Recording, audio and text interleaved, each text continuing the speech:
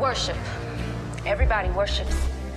Everyone, everywhere worships something. Whatever captivates the heart's affections, the mind's attention, and the soul's ambition essentially has our worship. We worship everything from pop icons to our jobs to our favorite sports team. While the object and method of worship vary, the act of worship does not. Oftentimes, our worship is focused on ourselves. The pursuit of fame, wealth, and personal satisfaction becomes the focus of our wants and desires. But no matter how much we worship these things, they can never satisfy the deepest longings of our soul. God has uniquely designed us with meaning and purpose. He's divinely created us in His own image. When we worship the created and not the creator, we are left unfulfilled and unsatisfied.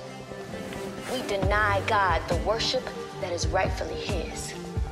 When we step into a relationship with God through His Son, Jesus, our relationship with God should become elevated above every other ambition, every other affection, and every other activity. It should change everything we do.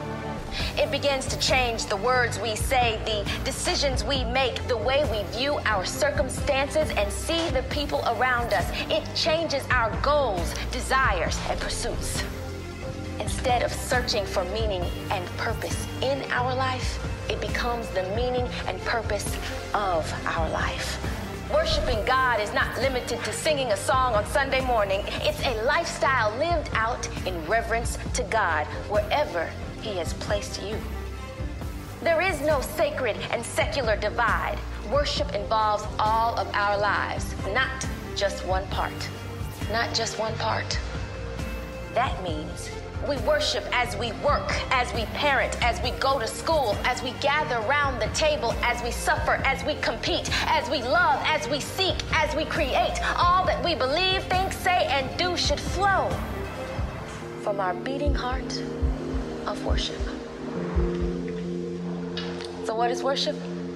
It's the outpouring of our lives, led by the Spirit and rooted in God's truth, devoting all we are and all we do to Him, our Creator. It's ascribing worthiness to the one who alone is worthy.